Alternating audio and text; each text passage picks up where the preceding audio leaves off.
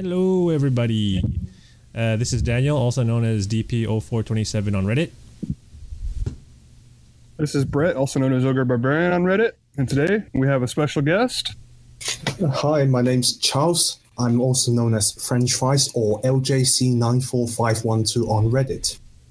All right. Unfortunately, we don't have Doom today. He can't be here due to some other things occupying his time. But hopefully he'll be here for the next one. So we're the Oddsmen, and let's get started today. Before we get started, how are you guys doing? Everything okay? Doing good. Good. Still too early. Okay, great. So we got a lot of things to talk about, as we do each time. So let's just jump right into it. The first thing on the docket, let's start with new characters this time. So I think a lot of people are quite excited and or disappointed by certain things going on with the new characters. The first character up to talk about is the Red Hood. Later on, we'll talk about the second character, the Penguin. But first, let's talk about Red Hood. So what is the Red Hood really? I mean, first of all, let's just talk about the problems with Red Hood. It seems like he was bugged at the start and then somewhat fixed later on. It was a positive bug. Yeah, people liked it. There was good things and sort of bad things. The problem was it caused a crutch. Right. So it depends. It also depended on which side of the coin you're on. If you were playing as a Red Hood player or against a Red Hood player. So, but overall, let's talk about Red Hood as a character. His kit is based around heal immunity, buff immunity, awareness removal, purging, bleeds, and he can also steal buffs. So he's pretty much the one-stop shop to kill Deathstroke. Well, that's what he was intended to be. And also, he's a Swiss Army knife. Right. He was a Swiss Army knife to take down Deathstroke, Lobo, and pretty much anyone who would sort of follow that type of strategy as sort of splash damage. But let's get into the problems. He, at the beginning, apparently his leadership ability was preventing anyone from reviving, period. He didn't need any other special upgrades. He just needed to have his leadership ability. That's all. He just needed to be there, and people needed to die, and they wouldn't come back. That sounds like it would be more of the passive.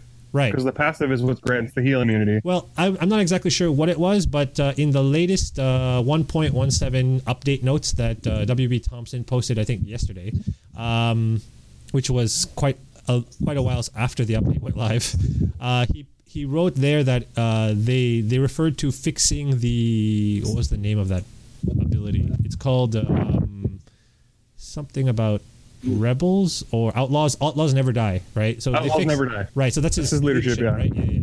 So they said that they're fixing that. They fixed that to because it was preventing people from reviving. So it just seems like it was just an unintentional bug, but it was a happy bug for people who were using Red Hood. So the other thing, I'm not sure if this was because it wasn't addressed in the notes, but it seemed that Red Hood at the time, he was able to steal bugs with his legendary upgraded leadership ability.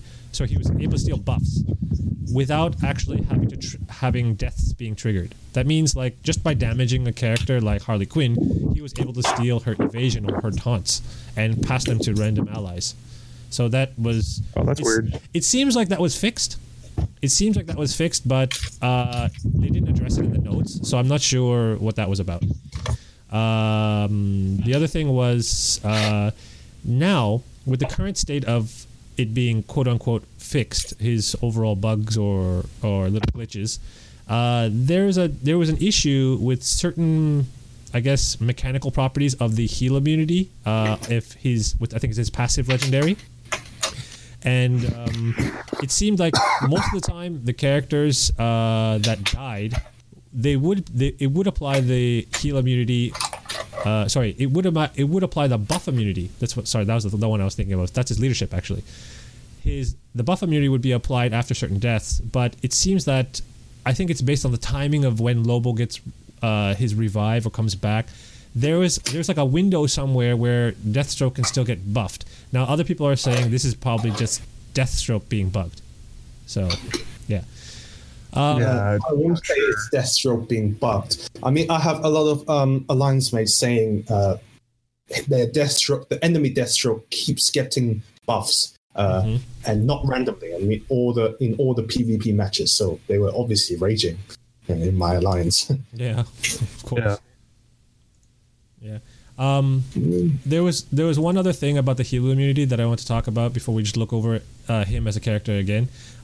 His heal immunity. Now, I'm not sure if you guys know how this works or not, but the way I read his upgrade on his passive ability, it just says also applies heal immunity. Now, the way I thought of it working was that he deals damage, then he has a percentage chance to apply bleeds, and then it applies heal immunity. So I thought that as long as he does damage to somebody, he applies heal immunity. It seems like it's not the case. It seems like it might be linked to his ability to also apply bleeds and heal immunity at the same time. So that is exactly, yes. I think the second thing you said is the case because of the word also in the description. So when I first read it, I already assumed to apply the heal immunity means you also have to apply for the bleed first before, instead of just applying the heal immunity. Yeah. That makes sense. That does make sense. The weird thing is, now, is it tied to the percentage chance of applying bleeds? So, for example, the passive, if you fully upgrade it, it's a 60% chance to apply bleeds. Now, I was doing a video earlier. It's actually up on YouTube right now, and you can see it, where I was using Red Hood. If he damages one person, let's say he does his basic, he does 3 shots, you'll see a certain amount of stacks of bleeds, but then you'll also see a certain amount of stacks of heal immunity. Now, to me, the way the wording is that the amount of bleed stacks and the amount of heal immunity stacks should be the same, but they're not. So that's really weird for me. You know what I mean? See, the way that I understand it, the heal immunity is a separate trigger, and it will be applied 100% of the time. That's what I thought. That's what I thought too. But it doesn't seem to be the way I hear it when I hear the word. I don't think, when I read it, I don't think it will guarantee apply immunity. That will be quite OP, I would think.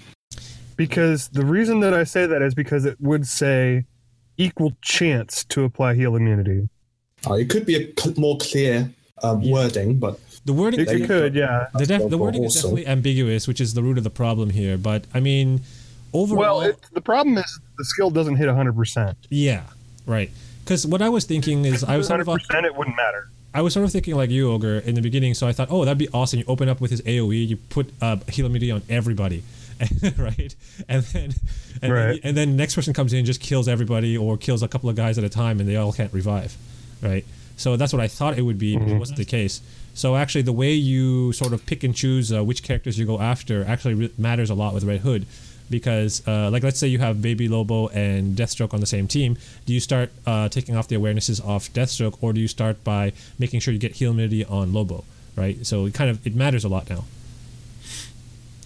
Well, I think it only matters if you have his leadership legendary upgrade. Right. No, so the leadership legendary upgrade is the one that steals buffs. The passive upgrade. Right. Right. If you have that, you want him to get those buffs.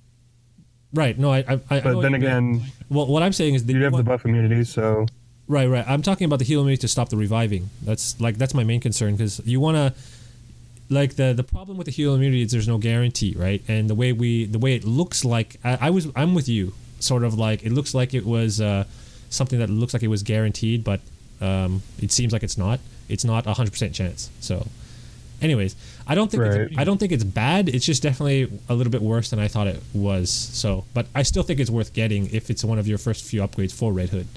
So, anyways, let's stop talking about how bugged he is or he's not. But what do you guys think of him as a character? Ogre, go ahead. What do you think? I am really looking forward to using him just because he's a bleeder. I like the idea of having a passive that'll use any move to apply a bleed. That's really cool. Right. I think. His turn meter down on his leadership, I think, is busted, and it's going to be so fun to play with. Definitely. Once he's finally fixed all the way, obviously. Fries, what do you think? I honestly just really looking forward to using him. Cool. My verdict is pretty much the same. I'm still trying to upgrade my Red Hood, and it's quite weak at the moment. I mean, he serves all the purpose of being a hard counter to Deathstroke. I just hopefully he can be fixed. Like he properly blocks, doesn't block revive. I mean, or with the team leader, and also stopping Deathstroke getting buffs, because that's obviously not what's happening now. But the character is good, and I'm seeing a positive change in the PvP, which is about the meta that we'll probably talk about later. Yep, definitely. Yeah, we'll get to that. Okay, well, in my opinion, because I've been using Red Hood for a while, I have him at gear 10 and level 60. So even at that level, he can still compete with, gear 11, level 70 Deathstrokes and the like. So the main thing with with Red Hood, as a user that uses him a lot now, that I would say to most people, don't think that I wouldn't say that he's bugged or he's nerfed or whatever it is. As Ogre, you were saying before that the previous version of the Red Hood, as he was bugged, created a crutch. Can you elaborate on that a bit? Well, people thought that the revive stopping was something that he was supposed to do, and it's not. Mm-hmm. It's not that he's supposed to stop revives with his leadership. The way he is worded, it gives no indication about that. And I know people have been in an uproar on Reddit about it. Some are asking for refunds, and some are just telling him, hey, you misread everything. That's not how it works.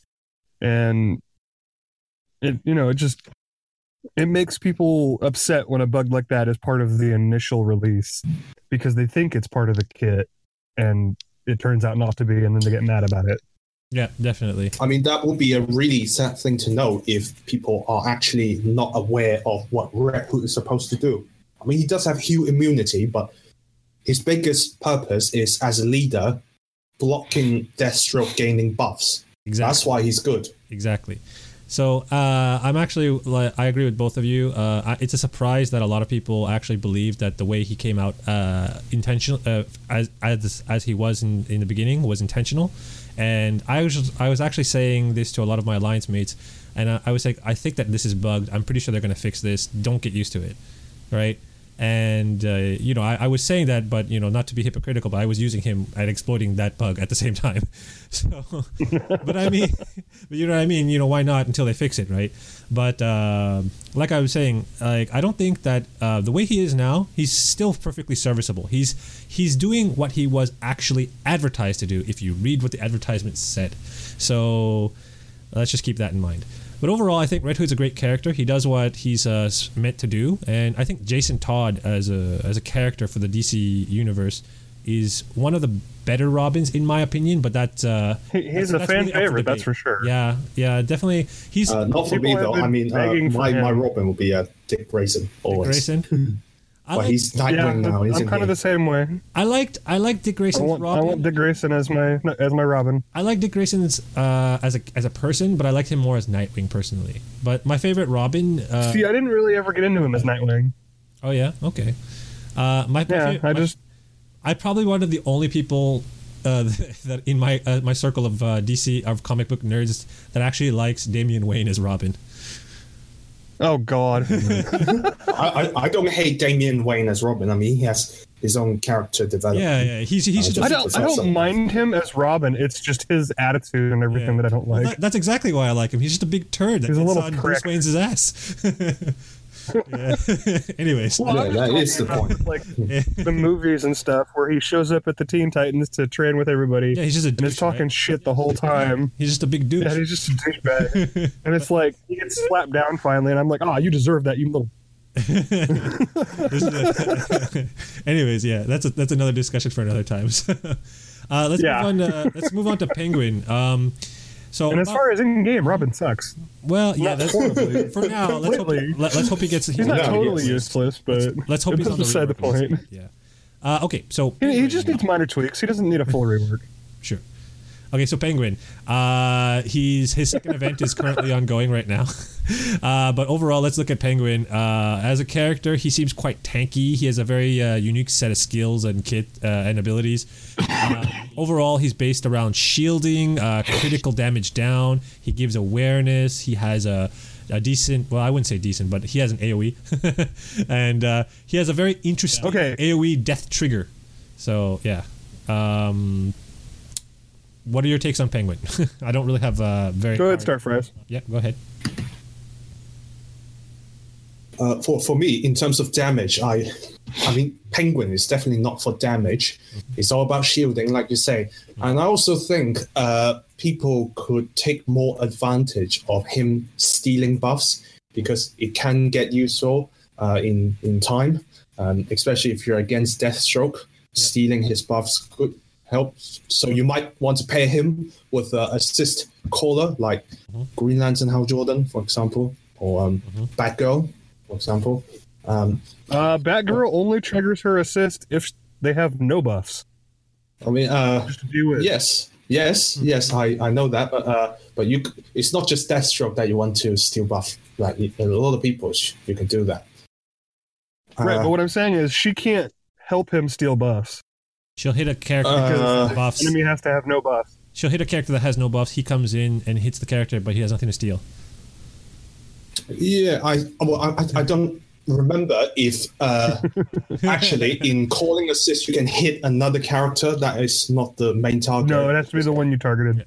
Anyways, so I haven't used call assist for a long time. Anyways, I know, right? There's a lot of call assisters out there that can do the job, like Hippolyta or Hippolyta, Nightwing. Yeah, there's a lot of options out there. So yeah, there's a good chunk of them. It'll still have that potential out there.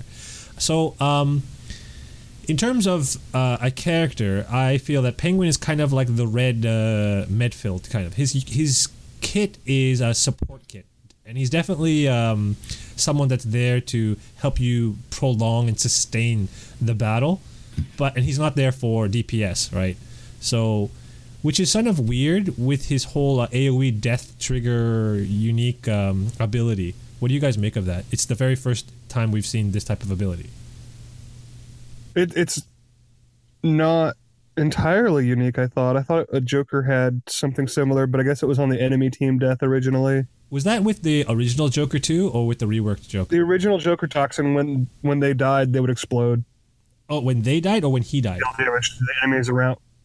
When they It's died? when the enemy would die. Okay. You'd hit him with Joker toxin, and then when you killed them while they had the toxin on them, like for a certain number of rounds, they would explode, right? Dealing like 10% true damage. Yeah. Yes, and they that's together. Right. The old Joker's AoE legendary ability, which was quite interesting. The original. Well, what I'm talking very original. What I'm talking about here, what's unique, is the death trigger being Penguin dying.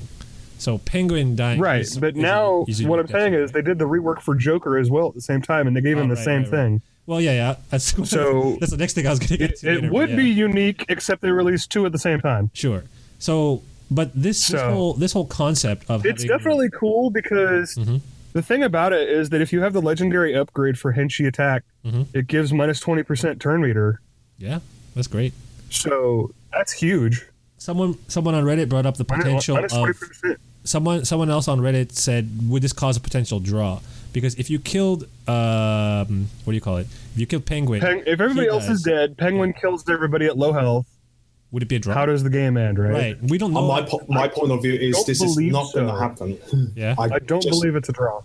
Even if there is a bug that could cause some sort of like panic in the game, I just don't see it happening because that AoE's damage is so low, and you have to kill everyone with that AoE. It's just, I don't find it possible. From what I've heard on Reddit, if Penguin's death trigger kills the opponent, Penguin gets the win. Really? Yes. That's weird. Because he hasn't died yet. He's still in an attack animation. Oh, really? That's weird. Yeah. Remember, when he does his death trigger, he'll do the animation, his Mary Poppins impression. Yeah. Have the Penguin shoot the million rockets. It's funny and hilarious and awesome. He's still standing there. Everyone else is down.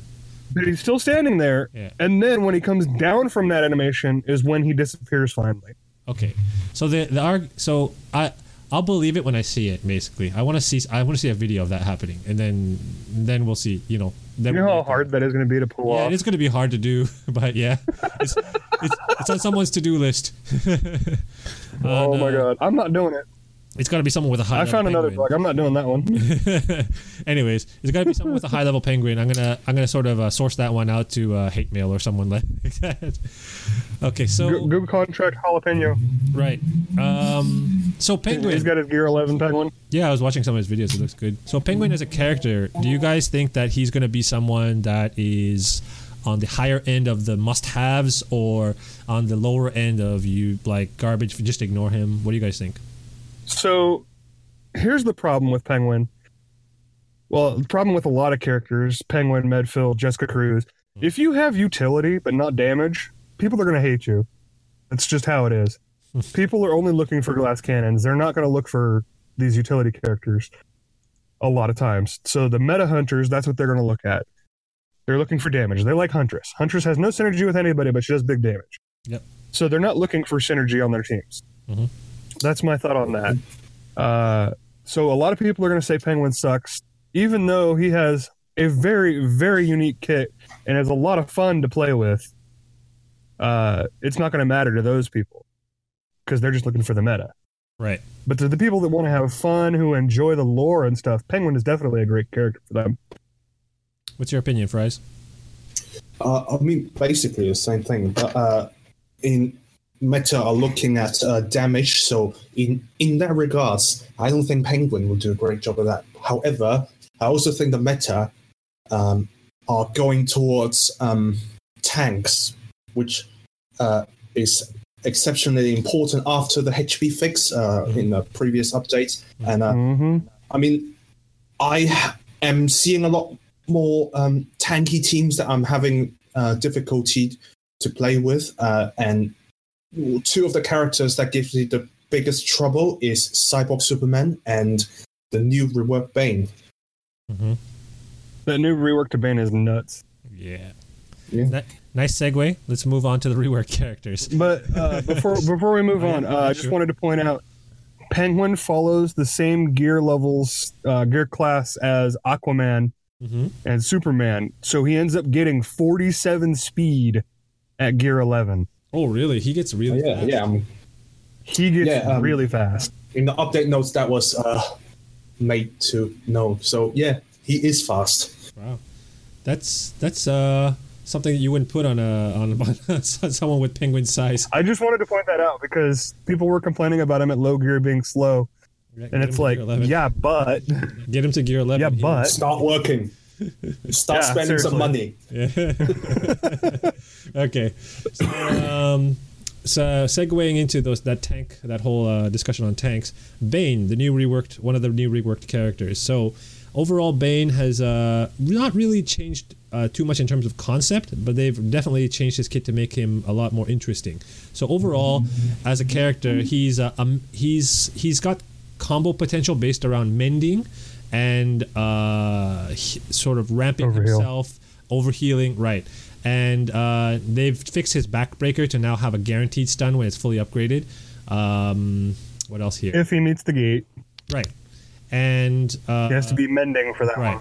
So if he's mending and the ability is fully upgraded, he just stuns outright. And I believe it still stuns on miss too, because I've seen videos of people missing on Harley Quinn and still stunning.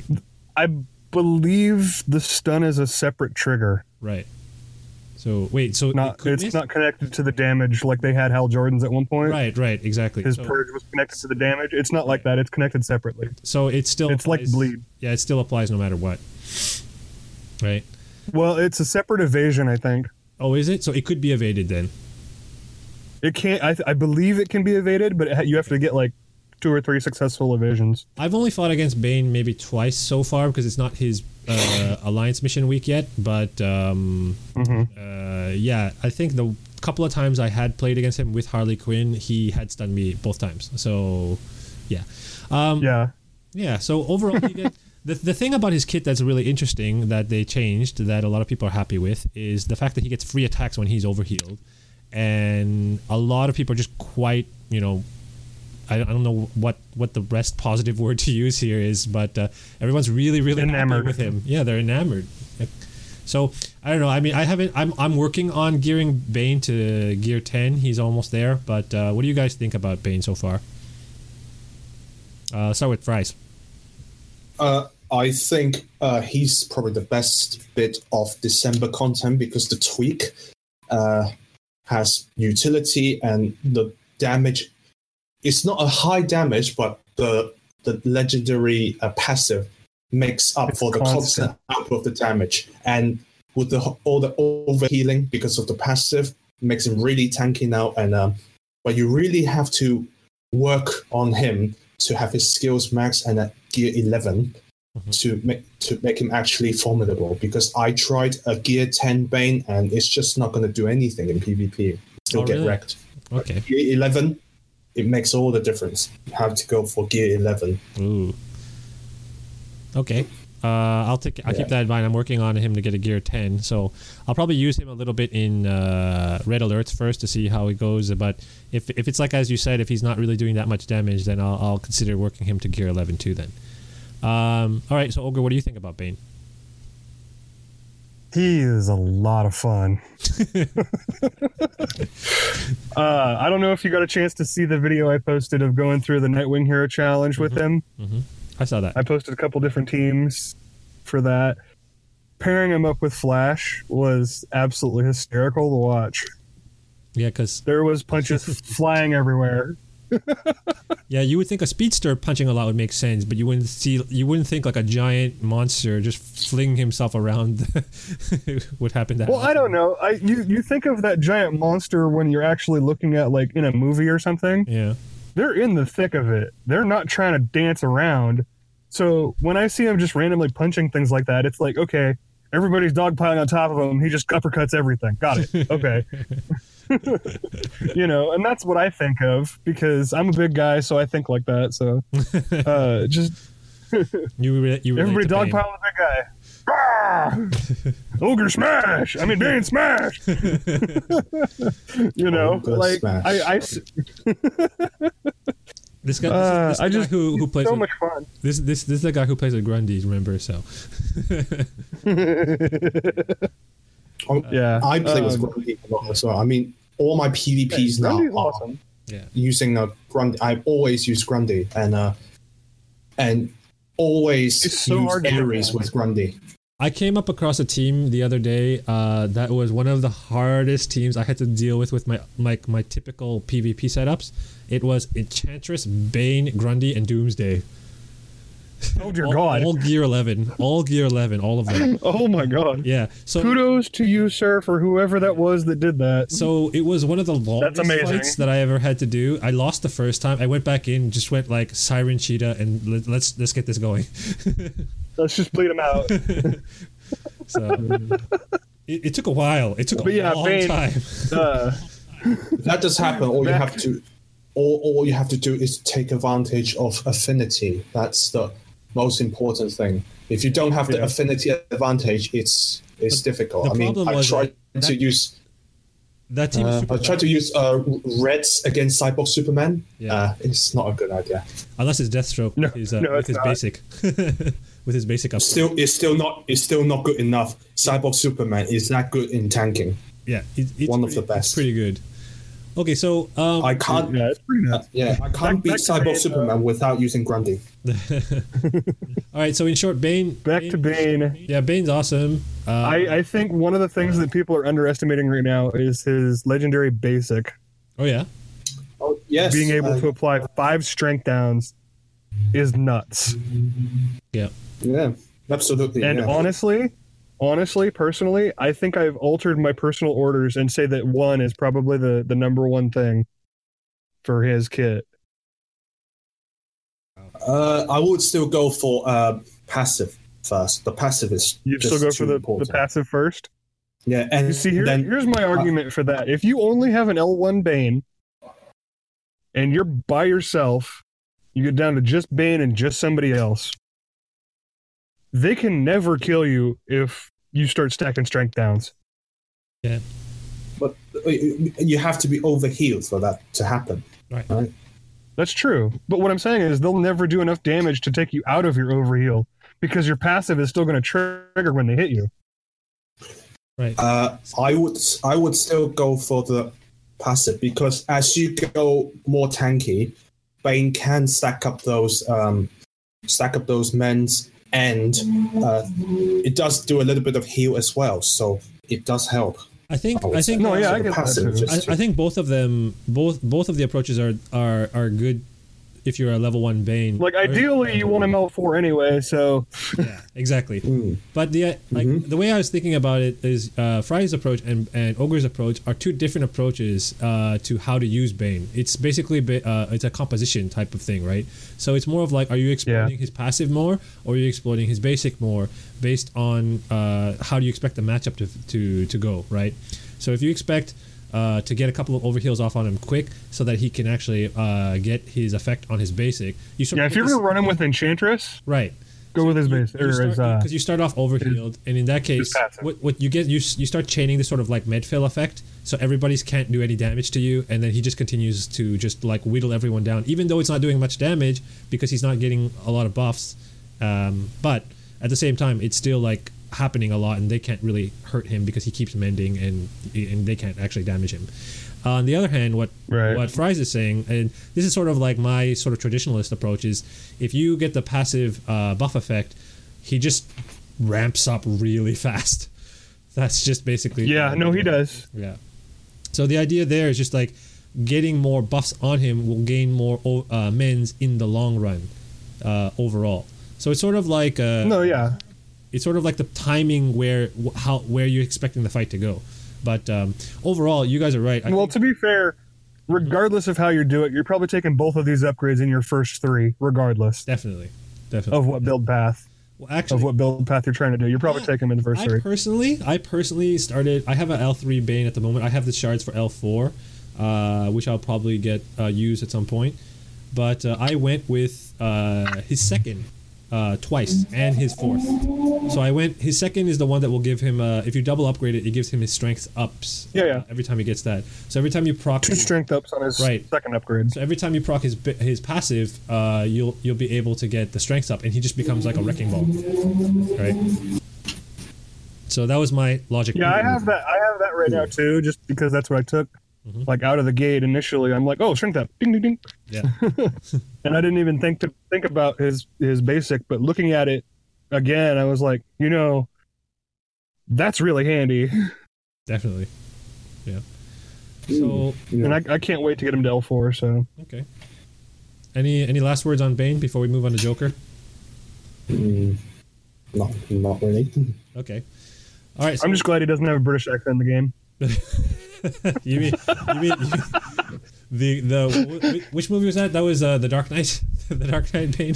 Yeah, Dark Knight Rises. Oh, good lord! Oh my god, that Bane. Anyways, you underestimate me, Batman. You think darkness is your ally? So good. I was molded by it. Anyways.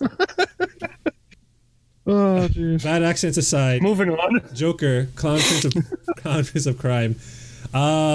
So overall, the new Joker after his rework is based around Enrage now, rather than Bleeds. He gets overhealed. He was never entirely around Bleeds. That's true, right? He had sort of like a weird kit before, but he was a very weird kit. Right. His current kit now, he gets overheals whenever enemies die, which actually was bugged before, and now it's fixed, it seems. Whenever someone would die, it would actually trigger his AoE bleed ability, and he actually has a little bit of counterattacking in his kit now. Did he have that before, or is that new? He had a counterattack before, I think, but it wasn't really a counterattack. Yeah. It was... like, if X condition is met, use Biff on random enemy. If an enemy dies. Yeah, there we go. It was what the killing joke was. Oh, I see. Was he would kill somebody, you would kill somebody, and then he would use Biff on somebody. Oh, I see. Okay. So now it gives the overheal instead of... Oh, okay. So things kind of were like that. Like things didn't really shift too well. Things didn't really change that much, but they shifted around a bit, it seems. But overall, well, yeah, go ahead. They've redesigned certain concepts. Yeah. So the way people are reacting towards this Joker, it feels like a bit like the way they were reacting to Dr. Fate when he was reworked. Do you guys sort of get the same thing, like the same impression? Yeah, because Dr. a lot of teams that were using him don't want him anymore. Yeah. I think Dr. Fate has a very specific use, and the reason why people don't like him in the past. I mean, it got better, the reception for Dr. Fate, because you actually have more characters that can synergize with him. Red Hood being a great example, goes well with Dr. Fate. But in the past, there wasn't. And some of his pretty interesting skill from Dr. Fate was removed, like when he was debuffed and he has a crazy AoE damage that can wipe out the whole enemy team, which was fun for some people. Same for Joker now. When some of the good abilities, we are not seeing that anymore. Mostly the passive, using the basic on an enemy when someone dies. That legendary ability is now gone in the new Joker. Oh, I see. Like my main stance on like the reworks of this Joker, the reason why I kind of brought up the whole Dr. Fate thing is me personally, and a lot of players probably in the same position as me, didn't have a chance to play with this character before he was reworked. The same with Dr. Fate. So I only knew the new versions of them, mainly also because their shards became much more available with their hero challenges at the same time. In Joker's case, he didn't have a hero challenge, he had a PvP cycle, but his shards became more available, of course. The idea now is there a place for Joker on a PvP team or on for a different mode of the game? What do you guys think of Joker in the game right now? If you're a fan of him, use him. Like, he's not terrible. He just doesn't fit the same teams he used to. And that's the problem, is that people were using him in one way and now they have to use him in a completely different way. And that's why it feels like the same as Fate, because people lost his passive when Fate changed and they got mad about it because they liked the passive. Now they actually have to use him slightly differently. He's still really good. Yeah. And then same thing with Joker. He's still completely serviceable, usable character. He synergizes more with some of the other characters now, and it hasn't changed. His best teammate is still Harley Quinn, Mad Jester. She sets him up perfectly, which makes complete sense. Well, no, that's the thing. I thought it's always been really cool that Harley and Joker have interacted the way they do. Yeah, their kits have always been completely synergistic. Is that also true? She enrages. She puts intelligence down. He does special damage. He cares if they're enraged. Like, is that also true for the Suicide Squad versions? Nope. Not at all. I don't think so. Okay. Not at all. Okay. Well, I take that back. I believe they both kind of rely on crit to an extent, but not in the same. They both have this sort of not in the same level. They both sort of have this sort of roulette ability, but it seems like Harley Quinn's way better than Damaged Goods Joker. Yeah. I still want to use Damaged Goods Joker at some point. I want to use his legendary basic to apply some bleeds. Let's just hope he gets reworked at some point. Maybe it'll. Just don't change that one. That's all I care. Okay, so Fries, what do you think about Joker as a character in the game? I actually think it's a big disappointment. I'm seeing a lot of the kid. I just don't think any of them are any good. Like, Enrage is not an exceptionally good like debuff on enemy or buff on enemy. Only Grundy as an exception. You could try Joker with Grundy and Ares, making Ares really tanky, but that's about it. I just don't see the new Joker being able to do anything, and the damage output is really bad as well. Joker enables Sinestro a lot. Yeah, but does Sinestro really do anything? Well, when he's got a 200 speed because of it, then he might be. Yeah, he does get that speed up. Yeah. I mean, I've seen many Sinestro that has, because of the Enrage, just having all those mens and speed ups, but no, still get killed as long as you have a Grundy. Now here's the thing. On the topic of Sinestro, I feel like Sinestro is probably one of those characters on the rework list. He's probably on the docket, yeah. Right. So yes, he absolutely needs to be reworked. The one thing that I never really understood about Sinestro and characters that are based around Enrage, and in particular Sinestro, Yellow Lantern Sinestro, is that he's a character that's based around fear. Now, I know Enrage is probably as close as we're going to get to fear, but it doesn't really feel the same. No, I disagree. I think Scarecrow actually revealed where they're going. So it's sort of like... it's going to be hit chance down. Oh, I see. So you think that Sinestro is going to be sort of like the anti-evasion? I hope so. Yeah. We have plenty of anti-evasion already, being Terra and Steppenwolf. No. Like a reverse. It's you can't hit me instead of I'm going to evade. Right. Like Scarecrow. It's more like everybody's missing. Well, hit chance down. Well, if that's the case, then Scarecrow can do that. No? It's anti-evasion. Right, I'm just saying. It's like reverse evasion. Yeah. Reverse. It's like evasion is where we're putting evasion on ourselves to miss, so that they miss attacks on us. But it's reverse evasion. Yeah. The idea of them not actually hitting their attacks. Well, that's hit chance down, which is what Scarecrow does. It's accuracy versus evasion. Right. That's all it is. Right. It's always in every game that you play. It's you have accuracy, you have evasion. Which one matters? Like a dexterity property or something like that, right? So right. Like that. I mean, this has been around in every RPG ever that I can think of. Yeah. You know, so that would be. But it's one of those things that that would be pretty cool. That would be pretty cool if they did something with, like, if fear became that. At least that's in my mind. That's where I would go with it. Okay. So anyways, we're getting a bit off topic with make his leadership apply. Yeah. Well, I mean, yeah, we are, but it's all good. It's all good. Okay, so in terms of the rework characters and the new characters for this month, do you guys have any final thoughts? What do you guys think about that? Go ahead, Fries. Bane, he's farmable. Just work on him. It will pay off very well. Joker, he's not farmable. He had only one PvP cycle, and that's it. I just say forget about him. Okay. What about the new characters? Penguin and Red Hood. Red Hood, again, work hard on him because we know he's going to have another PvP next month.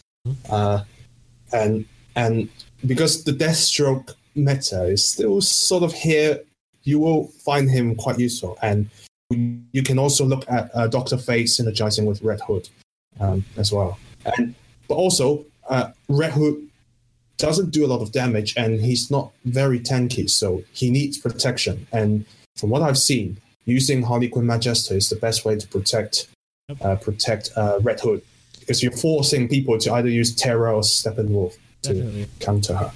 Yep. All right, Ogre, what do you think? Overall, I'd give the a month a good solid, A minus. A minus, okay. The minus specifically for Joker, but more because it's more because of his availability.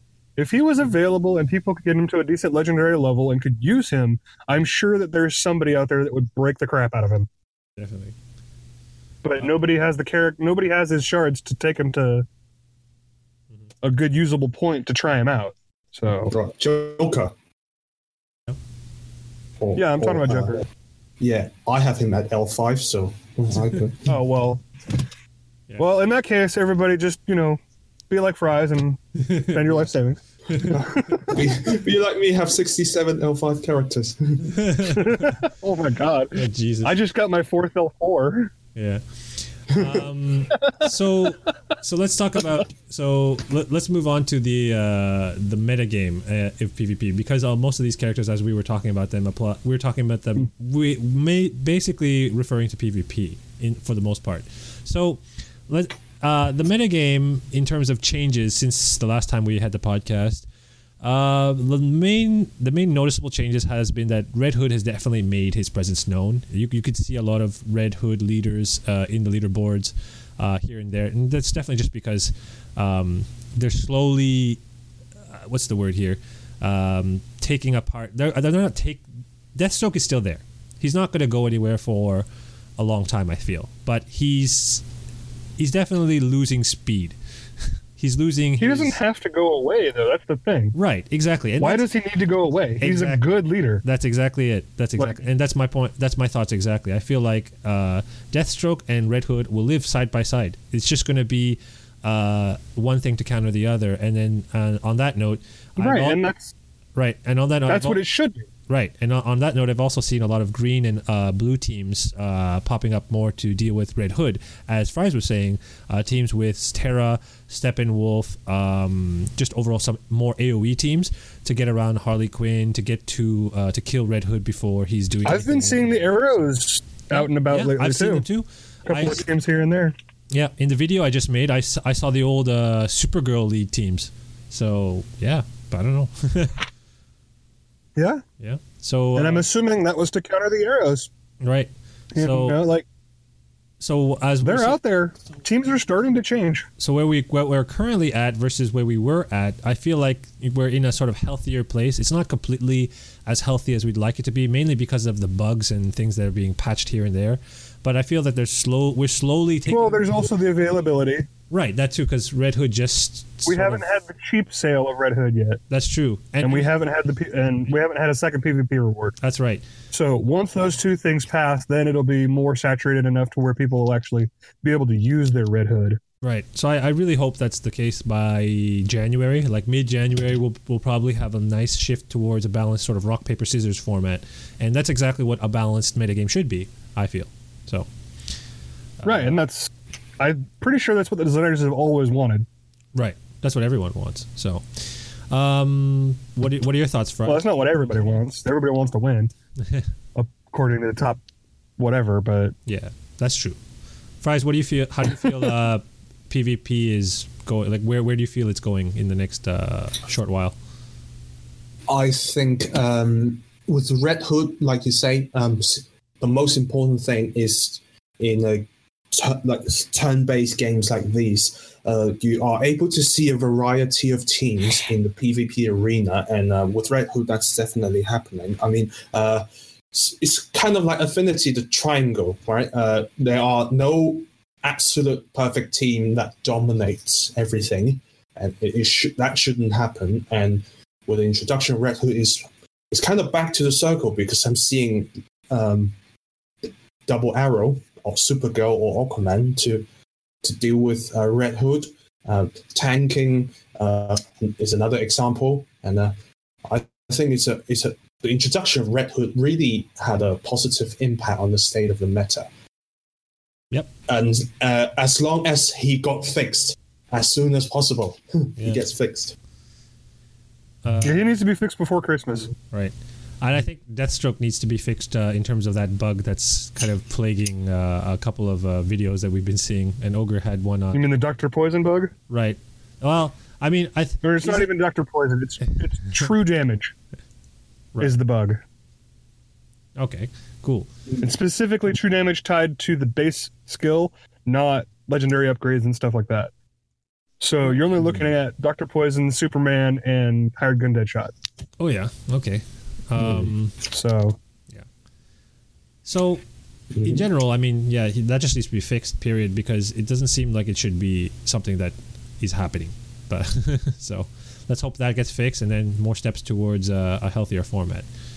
Okay. Mm-hmm. Now, in terms of where we're currently at in this stage of the PvP, like as we said, we're getting towards a healthier format, but we're not really there yet. So, advices or answers or ways to combat the current meta. Personally, like what I've noted down here is it's good to have a varied and balanced roster if possible, to swap in and out of depending on what the matchups are. As the format's getting a little bit healthier, you'll have more of a diversified team compositions, so you'll need more options and can't just stick to one. Also, I feel that given the current state of what characters are popular, I think purgers and debuffers are still very important, and it seems that with Red Hood, in order to combat Red Hood teams, another way is to obviously not go with Deathstroke, but you might have more AoE teams come up, because especially with Red Hood, because that way you're not too worried about killing Baby Lobos if you can stop buff him, if you can stop buffs on Deathstroke. So ideas of using more AoE or countering AoE, for example, with counterattacks. These are things to keep in mind, and it's why I said before it's important to have a balanced roster. So what do you guys think in terms of ways to combat the meta? Let's go with Ogre. Um, like if you're trying to combat against Deathstroke, if you're trying to combat against Red Hood, you you really are going to play a little differently here and there, and definitely having a deep roster is going to be a boon. It still comes down to having a balanced idea of what you want to do with your team. If you're following the meta, then you're going to have an issue because you've been using Deathstroke Baby Lobo forever, and you're not going to have a clue what to do. If you think outside the box a little bit, hopefully you have your own team together, and maybe you built a stun comp, maybe you built something else, and hopefully you're at least in a good position where now that there is no meta, you're able to move up a little bit. Right. What do you think, Fries? It's mainly to do with Deathstroke, I would say. Deathstroke, since the rework in September, has been very polarizing to some people, and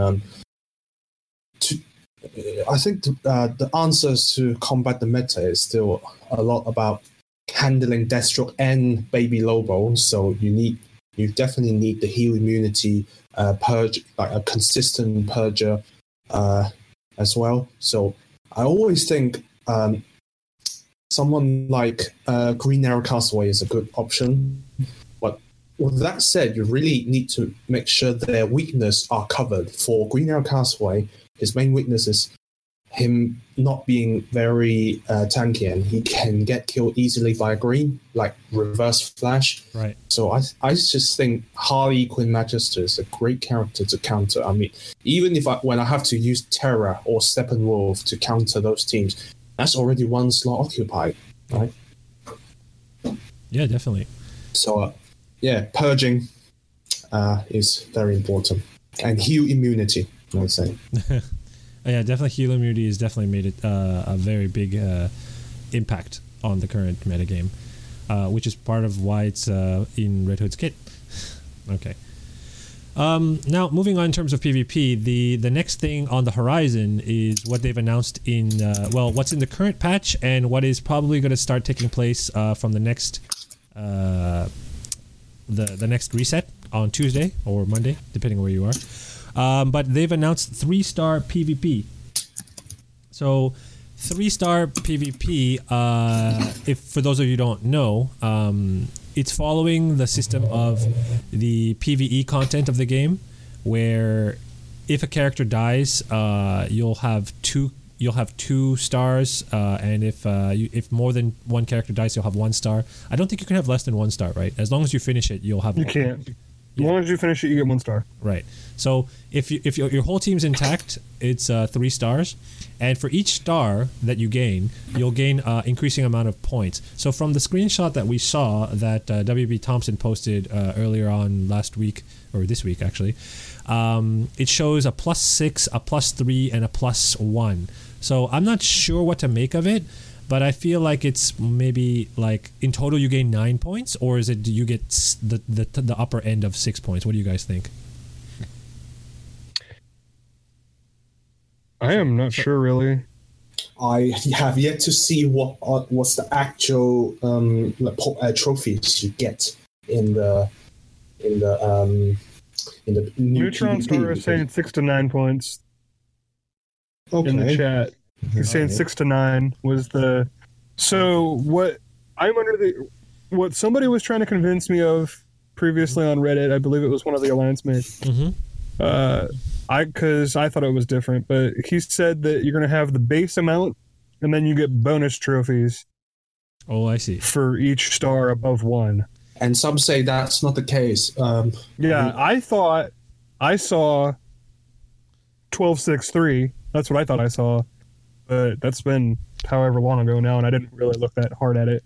But when I saw it, I thought 3 stars was you get full points, 2 stars you get half points, 1 star you get quarter points. I mean, let's just put arbitrary numbers out there in terms of points. Let's say 1, 2, 3 to make it easy. So let's say there's 3 stars, and the way it's aligned from left to right on the screenshot, it shows the bigger points being on the left side and the lower points being on the right side. So let's say it's 3, 2, 1. Now, the way I remember, every time you have a victory, it shows the stars showing up. It goes from left to right. Am I correct? Mm-hmm. So if that's the case, now my inkling is that, let's say, everybody on your team but one person dies, you'll have 1 star. So you get the one on the very left, right? And if you have all members intact, you get up to the one on the very right. So that means you add all of them together, right? So if that's the case, then I guess what Neutron Star is trying to say is correct. You get the base of, let's say, 3. If we're going 3, 2, 1, you get 3. If one person dies, you get 5, and if everybody's alive, you get 6. 6.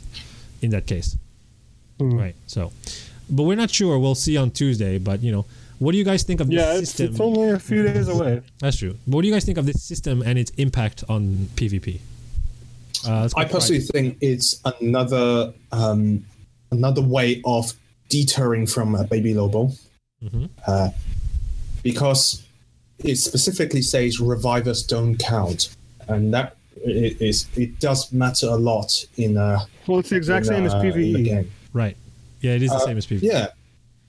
If they die, they come back. They count as having died. Yep. It counts how many times they died, not how many. Right. If they're still alive, rather. Yeah, and having a significantly lower point, but not too low, that will deter people from using Baby Lobo.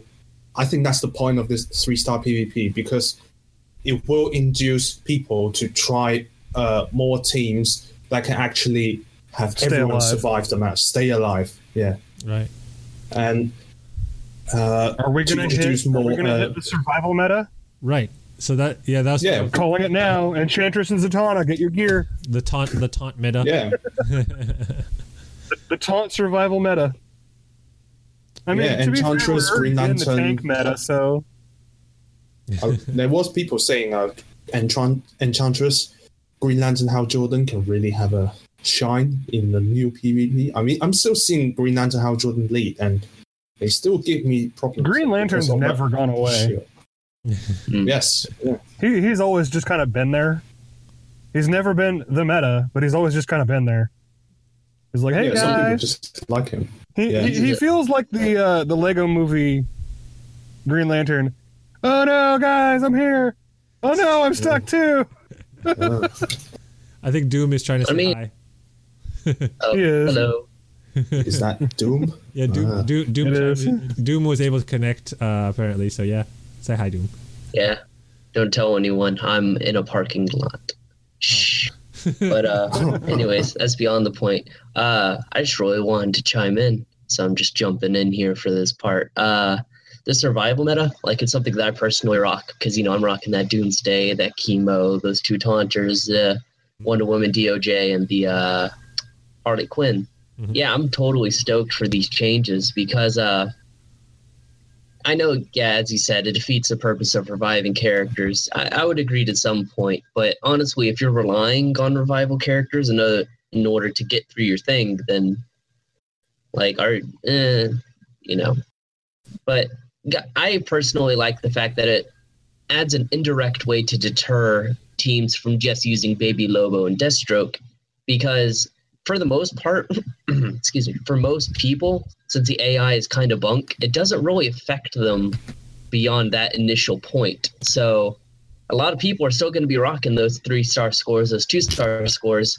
It just adds a deterrent without affecting the rest of the meta. I mean, it'll affect it in some way, because it will definitely give preference to teams that can sustain, but otherwise, it doesn't really change all that much. Yeah.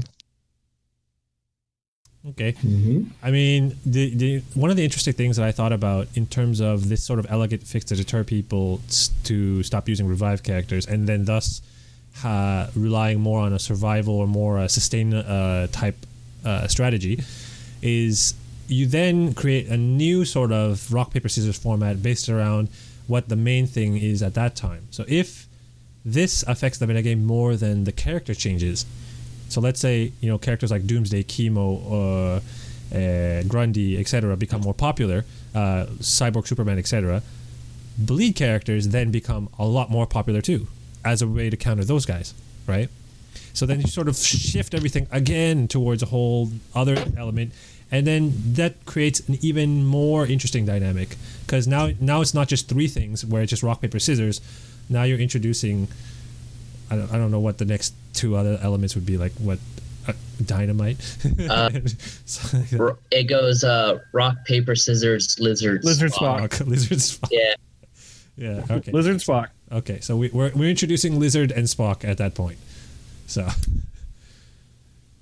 okay. I mean, I for one welcome our new chemo overlords. Let's bring about the camo meta. Let's do it. I mean, I'm ready. It's not gonna happen. Hey!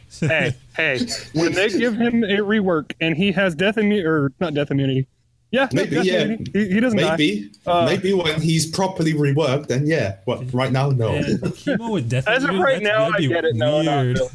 That would be weird. It'd be really good. Give him death immunity. Give him heal immunity. Give him all their stupid abilities. Make him apply 100 bleeds. All right. Then we'll talk. So I think PvP is not exactly in the best of places yet, but it's sort of in the right. It's on the right path. So hopefully we'll get there soon. Okay, so now let's talk about the actual state of the game in terms of the whole game, not just PvP. So overall, the changes as of the recent patch 1.17. So it seems that at one point, the lingering life problem when characters like Lobo or someone would die, that was fixed, but then it came back. Did you guys notice that it's sort of back happened with, I believe... I haven't seen it yet. Mm-hmm. I mean, it feels like, what's the word here? I feel like it's only happening with revive characters. Like I've only seen it. I've only seen it with and with what's his name, Swamp Thing, so far. So basically, what happens is that the character would die, and then I think it's based on heal immunity, so they won't revive, and you'll see the immunity flash, and then you'll see the life bar stay there. And then it's weird because you won't see anything there for a while until you take another action, and then you'll see a corpse appear. Like, sort of, when your characters die on your side, you'll see their body on the ground, right? But when the Wraith dies, it should disappear. So it's like you're seeing the Wraith's body on the ground, which is weird. So, yeah. That's something that seems like they fixed it and they brought it back with the new patch. So I don't know what that was about. They've also fixed Lobo's taunt animation and his AoE animation that we were kind of complaining about. It wasn't really a big thing, but it was just more of a cosmetic thing. Flash, his buffs have been fixed to give the correct amount of speed ups. That was huge. That was a big deal for a lot of Flash users. Because I can't tell you how many times I've had him do his buff and only get one speed up, and it's really, really annoying. See, I've had my Flash Max forever, so... Yeah. Apparently, there was a bug with Steppenwolf's axe going missing after a certain animation. I actually didn't use Steppenwolf that much. Fries, have you seen this? Was Steppenwolf, the axe missing? Yeah, apparently... He would do like his basic attack and the axe would disappear. Really? I actually never seen that before. I'm quite surprised that it was actually a bug. I mean, it might, for some people, that it's a bug, but not for me, actually. Well, it's a moot point because it's been fixed, but yeah, I didn't even hear about that. I never even thought that actually was a thing until they brought it up that it was fixed. But, well, there you go. Yeah, I don't think it was for everybody, that's for sure. Yeah. In terms of other big changes that kind of slipped under the radar with the update notes that WB Thompson released yesterday, they changed targeting in combat to bring about new and interesting things with invisible characters and random attacks. So specifically, if you guys haven't seen the notes, random attacks such as, for example, Castaway Green Arrow's passive abilities, and other abilities that will proc on other people's turns, like Flash, for example, or Bane, they cannot hit invisible characters. And if there's a taunter, they must hit the taunter first. Invisible characters can also not be counterattacked. So that's quite an interesting change. It actually brings a lot to the table. That's a big deal. Yeah, for invisible. It makes sense if you think about it thematically. So Especially with the Nightwing challenge just recently, that's huge. Right, because Nightwing is one of the invisible characters, right? So if you think about it, it didn't really make sense, for example, if an invisible Batman went and hit Arcus, and Arcus just smashes him to bits after, right? It didn't make sense. You shouldn't be able to see Batman. Well, no, I mean, it makes sense to me, but, Okay. But the whole thing about random attacks, it's sort of, I wish that they made this type of fix when Castaway Green Arrow was the biggest thing, and now it no longer matters, right? But it's still quite an important change, especially now that, Bane is running around smashing everybody. How do you counter Bane? Go invisible. Everybody but one person go invisible. Oh, actually, that's interesting. If everybody's invisible, although regular characters can attack him, random attack characters can't hit them? Is that how it works? So it just shuts off Bane. That's what I would read it as. Yes. So if you have, for example, Robin lead, which no one will ever use, and somehow you get your whole team invisible, Bane stops proccing. Yeah. Hey. Yeah. I actually found a team for Robin that I think would actually be good for him as a leader. Okay. What's the team?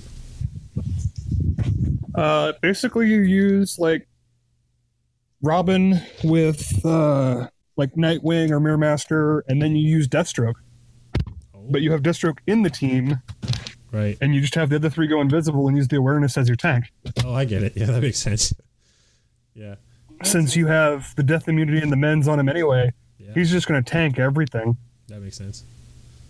All right, cool. I was actually, I was thinking of a similar one, but instead of having Deathstroke be the tank, I was going to have Bane be the tank. Because he gets so much benefit now from getting punched in the face, Yep. Okay. Well, yeah, I mean, there's variety that you can do with it. I think Robin actually has starting to come into his own. Maybe we don't need a Robin rework. Maybe we do. I still need some tweaks. Yeah. Okay. Robin needs a higher damage output for his sword. Mainly. Well, honestly, the only thing that needs to happen is his bleeds need to not be gated behind the invisibility.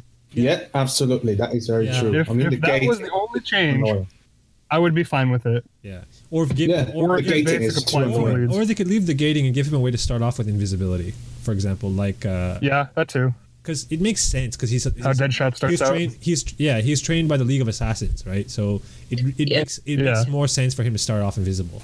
So more so than Batman, at least. I also wish his basic applied some bleeds, but that's beside the point. I mean, those knuckles are. Yeah. I mean, it just doesn't make sense to me that Scarecrow gets to start out invisible, but Robin somehow doesn't. Right. Yeah. Well, we're getting a bit off topic here, but let's get back to the state of the game. Other things that have been changed in terms of the UI. Apparently, there's now changes that show legendary upgrades a lot more clearer. So you'll see sort of like a yellow outline around them, right? A gold outline, and it'll show the number, how many points are in the upgrade, and if there's a second one available, it'll show that next to the there's grayed out stars now, right? It'll show upgrade 1 or upgrade 2. So if it's max upgraded at 1, then the button will go away. But if there's a second upgrade, the button will still be there, and it'll show upgrade 2, right? So it's a lot more intuitive, I guess. Yeah, you don't have to hunt for which upgrade has the second upgrade, right? And it's a lot easier to tell what's upgraded. And also on the ability text now, the upgrade ability is highlighted in yellow, so that's a lot more user. It's a lot clearer. Yeah. And in terms of the UI, they also apparently have made changes to show rewards in terms of variable rewards clearer. Okay. So whatever you're doing, for example, PvE heroic nodes, it'll show shards from 0 to 1. So it'll, and for example, Speed Force 0 to 3. Right. If you're showing, if you're doing repeat runs on, for example, the Nightwing challenge that just passed and the TDK one that's upcoming, it'll show the same thing from 0 to some number of shards based on each node of that event, for example. So that's good to know. So people will sort of not be confused. People were complaining a couple of months back how it showed a certain amount of shards, but it never rewarded that because it wasn't clear at that time. So now it's really clear. Yeah. In terms of stability... Well, I mean, some of us understood it, some of us didn't, so... Right. So in terms of stability, what I was complaining about last month, there was a bug with I think a memory leak or something like that. That was related to the red alerts. It seems that that's been fixed. I actually tried this today. I played, I think, from threat 2 or 3 all the way through threat 12 without having to reset my app. So it seems like it's been fixed. It's nice and stable now. It kind of was back to what it was before I was complaining last month. So it looks like they were listening to us. So overall, that's the changes for this month's patch or the most recent patch. What do you guys think of the changes to the game so far? I think they're steps in the right directions. Fries, what do you think? Now if we can just get some communication. Pretty much the same thing. I mean, fixing bugs is very important, but please don't introduce new bugs like Red Hood. Yeah. Definitely. Doomed, what do you think? Could be worse. They're listening to things that are clear issues. They're moving to fix them. If, as Ogre said, we had a bit more communication, it would be better. But as it stands, I agree. It steps in the right direction. Yeah. Now, I was listening to Hate Mail and Slow Beats, the We Are Legends podcast, and I think it was Hate Mail that was hinting about a little bird telling him some news about PvE content coming in very soon. And by very soon, probably in the new year. That's what I think it was Hate Mail's words. So it's maybe something to look forward to. I'm not sure where the news is coming from, what the sources are. According to Hate Mail, it was reliable. So I was actually hoping that was our December gift. Yeah, I thought so, but for the last day of the sales. It could be a Christmas. Hey, by the way, here's chapter 9. It could be a Christmas gift. You never know, because we're not on the 25th yet. That's what I'm saying. We still have a week away. I would love that. We're still a week away. Right? I would love that to be our free gift this year. Could be. Hey guys, chapter 9. Merry Christmas. Yay! Yeah, there you go. Could be. We never know. We might be speaking too soon. Okay. Then moving on in terms of holiday talk, let's talk about PAX and events. So before we get to PAX, let's start with the events. It seems that in terms of the hero challenges, there's been no change to the system. So I feel that the formula is pretty much set in stone as of right now. But hey, they could just pull another. We thought that before, right? Exactly. So they could pull another Ivy on us or another whatever on us, and then just shift the pattern all over. Captain Cold. Right. That's what it was. Right. It was Captain Cold. It was Ivy and Captain Cold. It was those 2 months. They both shifted. Right. So Ivy went down in difficulty. Captain Cold went way up. Right. So the one thing to note about event challenges for this month is that at the end of this month, we actually have because Penguin's event his second event is currently ongoing right now. It'll overlap with a TDK's event, and we'll finish off the month with Cyborg Superman's event. That means that we'll have 2 non-main event heroic events back to back, meaning that we'll start off January with a 10-day heroic challenge as well. So that's at least what I think. So it's just about spacing, because some months have more weeks than like one extra week than in other months. So I'm sure it's just about. It's just the way they land on the calendar, yeah. Exactly. So nothing to really read into there. In terms of the character packs now, the formula that I was looking at previously in the last podcast, maybe even before that one, if you look at the gem packs, the way we thought about the patterns, it was always like the $100 pack, then the $25 pack, then the $100 pack, then the $25 pack, right? And in the previous formats, it was always the main heroic challenge character first, and then a rework character, then the second paywall character, and then the rework character. They switched that on its head, and they've offered Red Hood as the first one this month. What do you guys think about that? I think it's the better thing to do. Fries, what do you think about that? I would say for that, it's more specifically to do with Red Hood being desired, and WB just decide to break the pattern and pull out that pack first. Yeah. So you're saying it's sort of like a marketing decision? Yeah, because I'll say WB can tell the build-up frustration of Deathstroke and Baby Lobo. So they put up the Red Hood pack as soon as it's available, and it might actually help people buying those $100 packs. So do you feel, for example, in January, let's say we keep the same formula, the same pattern. Do you think that they'll have the paywall character again as the first one, or will it be the event character again? It's very hard to tell. I mean, the pattern is not. It's not. Not really that big of a difference. I mean, if it happens during the month, then it's all right, I would say. Now, one of the reasons why I'm kind of with you in terms of the marketing decision to actually just sell more Red Hoods, but. One thing I was thinking about, and Hate Mail brought this up a couple of times in their podcast, it's when he's buying gems, for people who do buy gems, it's sort of to plan for the month. Like, when am I going to do my PvP pushes? When am I going to gear my characters? Who am I going to work on for alliance missions and so on, right? So, Red, getting access to the paywall character first gives people incentive to buy their gems early because they want to buy the paywall characters anyways, but they don't want to wait till the middle of the month. Now they can just get it right at the beginning of the month, right? So they can get all their gems up front and they can accurately plan the way they're going to spend their resources for that month. Obviously, this doesn't apply to everyone. This applies to probably, I would say, a small minority of players, but it does actually affect financially and sort of this scheduling and timing that they're going through in terms of making purchases, right? So I think that does have somewhat of an indirect impact. Does that affect you at all, Fries? Not really, actually. You just buy them anyways? Not all of them, but it depends. Yeah. I change it up a bit. I actually buy 2 Red Hood packs, but I didn't buy the Penguin pack this time. Okay. From a business point of view, what do you think, Ogre? I think it's a good move in business point of view. Yeah. Ogre, what do you think? Yeah, business-wise, it makes sense. Yeah. I don't see why you wouldn't do it. I mean, if you know that people want that character more, put them out there. Yeah, put them up there first. All right. Yeah. In terms of things that people want, Doom, were you going to say something about the packs? No. I was going to agree. As far as the Red Hood thing goes, people complaining about Deathstroke. Oh, here's a counter Deathstroke. Throw it out as soon as possible. Get people to buy in while it's still an issue. He was actually my first character that I bought outright, but mainly it's because I like Jason Todd.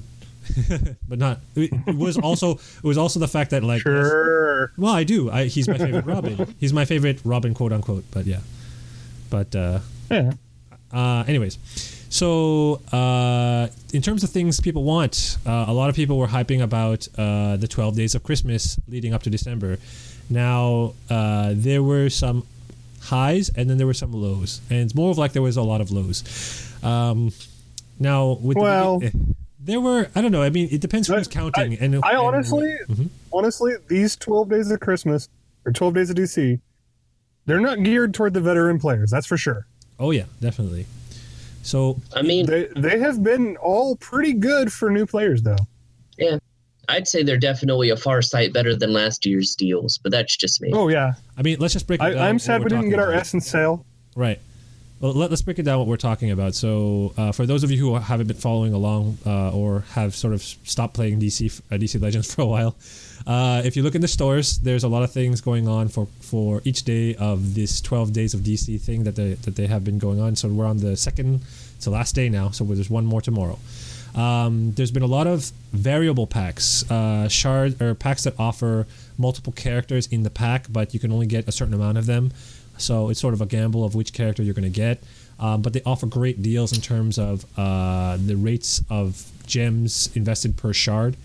So those packs are probably geared towards people who don't have a very deep roster and are looking to get pretty much anybody on that list and would be happy getting any of those people on those lists because the rate at which you're going to get them, even though the cost might be high, is very, very, very good for the most part. I haven't seen any deal that actually is worse than the standard 80 gems per shard. So, but definitely not even close. The ones that really stand out in everyone's minds right now are the most recent 3 were the Steppenwolf deal, which was 700 for 70, right? Yeah. It was a 10 gems per shard. That was 700 gems for 70 Steppenwolves. No catch. There was no 7 catch wolves invading. other than the fact that there was limited to 7 because everything had to be 7, right? So, right. Then there was It was 7 wolves invading. Right, and then there was also the bunch of materials and essences and stuff that was offered for 6 essential essences for Speed Force, basically, which is basically free because you can get the Speed Forces back that you invested through the stuff that you get from the pack. Right, and also the gems that they offered was 20 or 25% value of the original 25,000 gem pack. If you buy all the packs, it's the same. If you look at that as a $100 pack, yes, it's quarter cost. Right. But if you look at it as the $5 deal, it's 5 times the value. Yeah. Oh, definitely. So in general, because the original $5 pack is 1,000 gems. Yeah, for sure. I definitely went all in on that as soon as I saw it. So. I think a lot of people did. Yeah. I know I did too. I slipped through it. I am so salty about that. I don't know how you managed to sleep through that. It's because I was up late the night before, and I was like, oh, I'll just take a small nap. It'll be fine. And then I woke up, and it was 6:07, and then I just cried and died on the inside. It was like a whole day had passed. Oh man. So Fries, what do you think about the holiday specials? I mean, in terms of value, it's pretty good.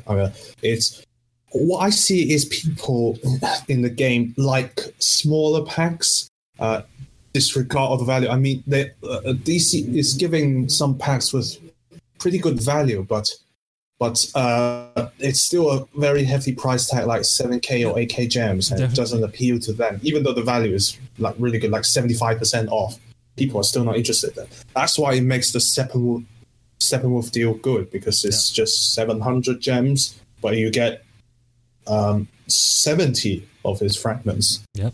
Which means it's 10 gems per shard instead of 80. I mean, that's a big discount. Yeah. Definitely. So actually, for those of you who don't know, I mean, I'm known on Reddit for doing a lot of my analyses on these sort of financial aspects of these packs. And for those, if you've noticed a trend in my PSAs, I actually often refrain from chiming in on anything that's over 8,000 gems, mainly because I set the bar at 8K. So anything that's worse than 80 gems per shard or more expensive than 8,000 gems, I kind of feel like it's not worth talking for the most part. Even though the deals might be decent or might be a little bit better than the 8K packs, I know that it's not for everyone, and for those who actually want to buy them, it's definitely for a sort of minority, like a very specific audience. So what I try to do most of the time is cater to the majority who might be looking towards something that's more accessible. So for those of you who feel like, oh, this 16K pack or this 9K pack or something looks good, and you want my advice on it, you can always ask me. But I'm probably never going to write something on that if I have a choice to or not. So, yeah. What do you guys feel about the overall packs for this? Let's say this year. I say December has gone nuts. Sorry. I think it has improved this month. But you can never really tell what WB is going to do in the future. Yeah. I mean, the biggest change is in June with the feature hero and gems at $100. That's the big change, because before that, it was just so expensive getting the characters. Okay. Yeah. I mean, at the beginning of the year, they took steps towards releasing more packs more frequently. There was actually a couple of months, like I've been keeping track of the packs in stores pretty much every day since March, I think, is around when I started tracking them. And there's been a period, a couple of months in a row, I think 1 or 2, around, I'm going to say May and June, when they actually had a pack every day, like a new pack in store every day for something, right? And it was usually a character-based pack. Then after a while, they actually started taking breaks, like a day off here and there. So let's say in 30 days, you would have about 20 days worth of packs, for example. So overall, they've increased the frequency, they've increased the variety, they've increased variability packs, like different sizes of variable packs, and they've increased like overall options. So I think having more options is always great. The one thing is, I just wish that they would stop giving options in terms of like the higher end products. You know what I mean? Like we don't need 16K packs, right? You know what I mean? Right. No, I don't think we need that. That's just too expensive. I don't think we've seen any of those. Hey guys, this is DPO427. You may have noticed that the audio cut out there at the end while we're talking about packs. Unfortunately, the audio that I used to record both the Game Talk and the Lame Talk from the live Discord run the other day ran into some audio troubles and it got cut off halfway. So unfortunately, we lost just the end of Game Talk and all of Lame Talk. So what we're going to try to do is type up in terms of a text form to sort of summarize the talking points that we had in Lame Talk, and we'll post it up on Reddit. So hopefully by the time you guys see this or hear this, you'll also have seen the text write-up for the Lame Talk part on Reddit as well. So if you're listening to this afterwards, just search up on the DCL Reddit for the Odsman Broadcast Lame Talk episode 4, and it'll probably come up over there. Okay, sorry again for all the trouble, and hope you guys have a safe and happy New Year, and thanks for listening.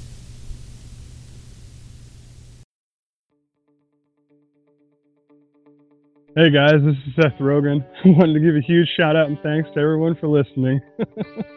Catch us when we go live on Discord, and follow us on Facebook, Twitter, and SoundCloud at The Oddsman. Feel free to check us out on Patreon, patreon.com/theoddsman, for a variety of opportunities to help us grow and provide better content. Thanks again for your continued support, and as always, enjoy and grind on.